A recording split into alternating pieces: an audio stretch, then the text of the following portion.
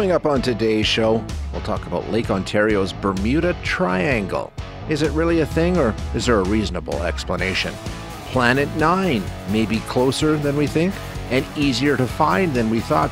And are you starting to think about a winter getaway? We'll go through some of the things you can consider as you plan.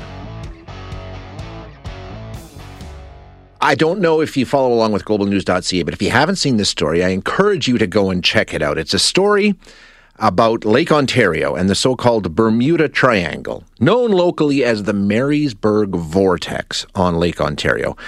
It's been trending all week long on globalnews.ca, and it is a ripping good yarn. I'm telling you, it's all full of all the fun stuff with these kinds of stories. Planes dropping out of the sky, ghost ships, unexplained shipwrecks, objects in the sky. There's some pretty interesting stories. Very, very cool. And to some people, unexplained. But is there an explanation? When you take a look at the number of incidents that have taken place in this portion of Lake Ontario, it is much higher than anywhere else in Lake Ontario. Officially, the official database records 270 shipwrecks in the so-called Marysburg Vortex, but locals believe it's probably closer to 500 because that's not a complete assessment of the situation. 40 plane crashes in that area. And as I said, in addition, other things that appear in the sky, mirage-like things, all kinds of different stories coming from this portion of Lake Ontario. So, of course, when there's anything unexplained, the instant answer is it's like the Bermuda Triangle. There's actually more shipwrecks in this part of Lake Ontario than in the infamous Bermuda Triangle. So it's an interesting discussion, and we're going to continue it right now with Mark Seguin, who is an Ontario historian and a lighthouse preservation advocate. Mark, thanks for taking some time with us this morning. Well, good morning.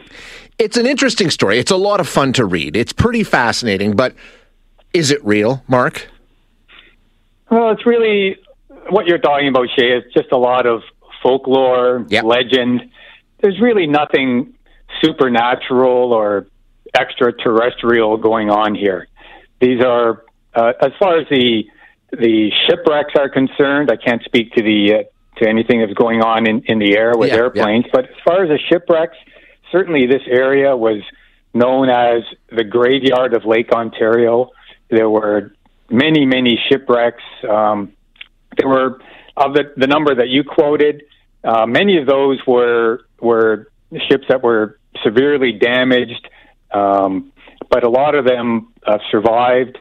Nevertheless, there were still 80 that we know of that just sunk. And there are probably twice that number that we don't know of. That disappeared. But for the most part, I would say, these were all natural causes. There were a lot of perils in this area of eastern Lake Ontario. Yeah, I mean, there are some natural explanations for why ships sink more often there, right? Sure. There's weather, there's issues of geography, the hydrography of the area, the geology, the issue that even that ship construction back in the 19th century, when most of these ships disappeared, they were made out of wood, and they were sailing ships. So when a big storm came up, they had limited control over where they were going or how they were getting there. They were pushed by the wind. Later in the century, and certainly into the 20th century, when there were fewer ships sailing on the Great Lakes and on Lake Ontario, the ships had been, for the most part, they were now steel construction. Navigation was better. They had radio beacons. There were more lighthouses.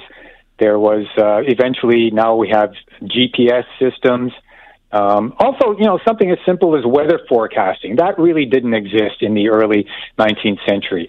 And so ship captains would start sailing out, and they wouldn't have a clue that there was a major storm coming up.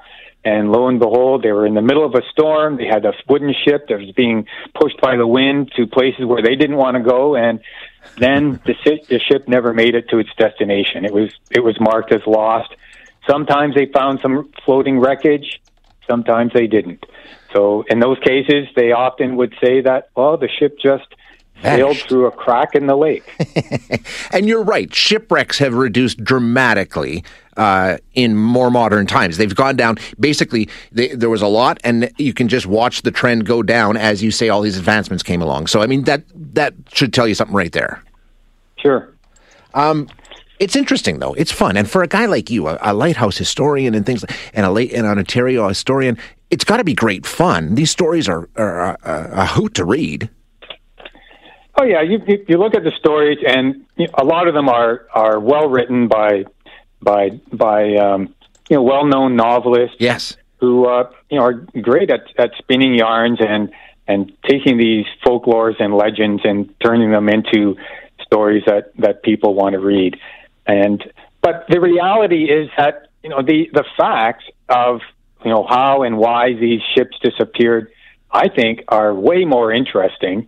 And when you really look into it, ships like the Bavaria and the Picton that were highlighted in the Global News story. I mean, if you look at the newspaper reports and the eyewitness accounts of people who went to salvage these ships, I mean, it all makes sense. There's really nothing supernatural going on. But yeah, you're right.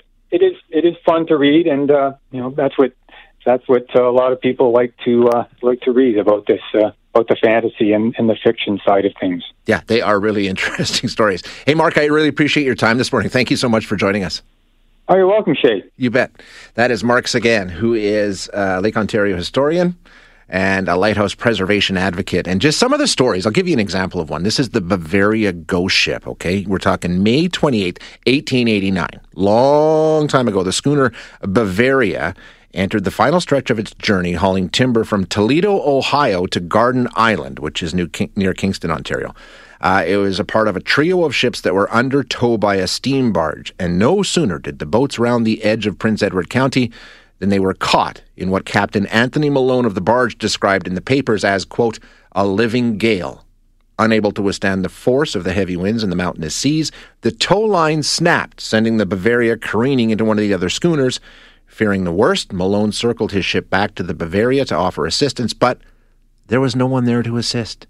The Bavaria appeared to still be in working condition, but the entire crew, including its captain, was missing. Even more mysterious, when the ship ran aground at a nearby island, it was found to be entirely undamaged, save for a missing lifeboat. They call it the ghost ship, the Bavaria ghost ship. Pretty interesting stories. There's all kinds of good stuff. But as Mark said, and, not to pour cold water over all of this, there's usually an explanation for this, and Global News Story goes through it, when talking about some of the strange objects in the sky. A lot of those can be explained too. But it's fun. It's a good read. Check it out if you have time.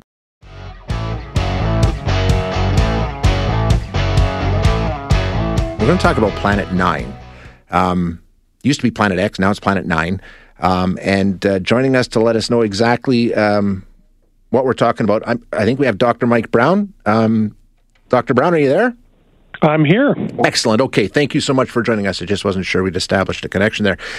Okay, first of all, Planet 9, for people who aren't familiar with it, it's a planet that has been, I don't know if the word is argued about, but has been hypothesized about, and some people say it's there, some people say it isn't. What is it? How can there be a planet in our solar system, but we're not sure if it's actually there or not? Yeah, it's a really good question. And the reason that we have not yet seen it is because it is really far away. It's something like 15 times further away than Neptune.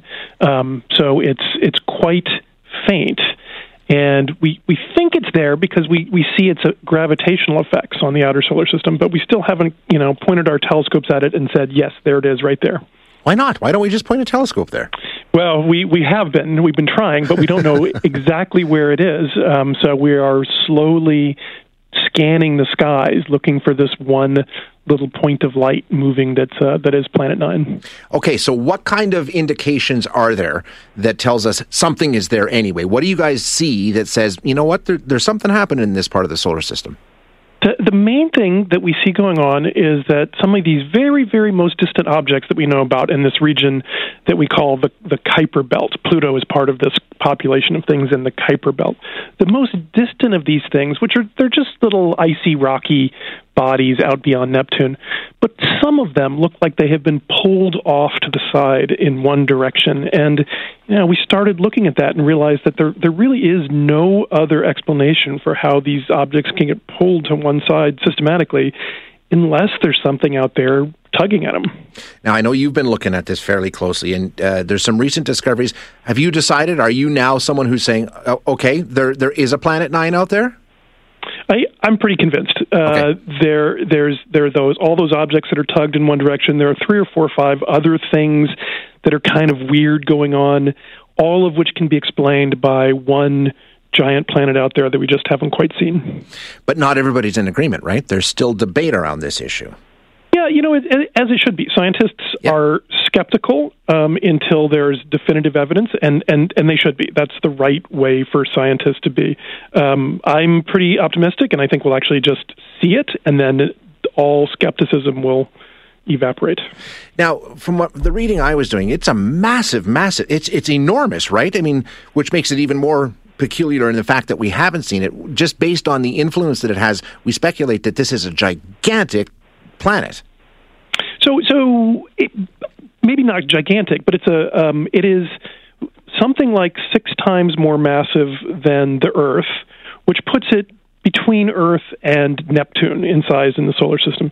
So it would be our 5th largest planet of the solar system. So it's not, people sometimes think, are we going to argue about this like we used to argue about Pluto? Right, and the answer is no. This is 5,000 times more massive than Pluto. So there's no, it's not just this little slightly larger thing. This is a real legitimate planet sitting out there waiting to be found. And really peculiar orbits, right? And that's part of the issue around what's going on. Is it a planet? That's sort of been the analysis you've been doing in terms of the orbit doesn't make sense with anything else that happens. Well, it's different from the other planets. So the planets that we know all have orbits that are pretty circular, and they're all in one disk. And this one is elongated, the orbit is elongated, and it's tilted by something like 16 degrees. And so it is definitely different. We think we know why it would be that way. We think it started out as a more normal planet in the inner part of the solar system and got ejected out there and has been kind of lurking since then. But we don't know that for sure. That's just a hypothesis. I've got a lot of amateur astronomers on my text line weighing in right now saying, well, it's a tiny black hole. That's why you can't see it. I'm sure you've looked into that, Doctor. Is it a tiny black hole? It's not a tiny black hole. Is it theoretically possible? Sure. Does it make any sense? No. Even though it seems strange to us that there might be a planet out there, we see many other stars that have planets out at that distance, and so this would be a very typical thing for a star to have around it. It just seems shocking because we haven't really thought about it for very long. How far away do you think we are in terms of having a definitive answer here once and for all? I think that we will find it within the next 2 years. But to be fair, I've said that every year for the last 5 years. And, the discovery of a planet is a pretty big deal. That hasn't happened in a really long time, has it? It's, the last actual planet that was discovered was Neptune, and then Uranus before that. So there's only been 2 that have been discovered in human history. Amazing. Interesting story. Dr. Brown, thanks so much for your time this morning. I appreciate it. That was my pleasure. Dr. Mike Brown, who is an astronomer at the California Institute of Technology and an author on a new study at the University of Arizona, talking about this very subject, Planet 9.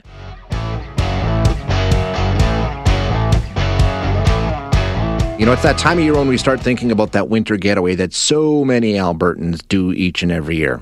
Could be Mexico, could be Arizona, Hawaii, California, you name it. People like to get away when things get really nasty come January and February, right? It sort of breaks up the winter. A lot of questions this year, though, with COVID and restrictions and all, you know how it is. A lot of questions. So let's see if we can't get some of those answered for you. We're going to have a discussion now with Susan Catto, who is Travelzoo's resident travel correspondent. Susan, thank you so much for your time today. I appreciate it. Great to be here. Okay, so if you're a Canadian and you're thinking, can I do a winter getaway? Where are we at for travel for Canadians right now? Should we even be thinking about booking a trip? I think we should. We can do winter getaways, and I think some of the key things you just want to consider are knowing the rules before you go and keeping in mind that the rules could change. So looking for deals that have some built-in flexibility, refund policies. This is the time to double-check your insurance policies and maybe to spend a bit more for policies that will protect you in the event that things change for you and you want to, go somewhere else or change your plans altogether. Okay. So let's break that down a little bit. If you are planning a trip, the couple of things that you can, like you said, there's some things you can do. What do you have to have in place in order of, vaccinations or negative tests? I mean, how's the best? Because it's different depending on where you're going.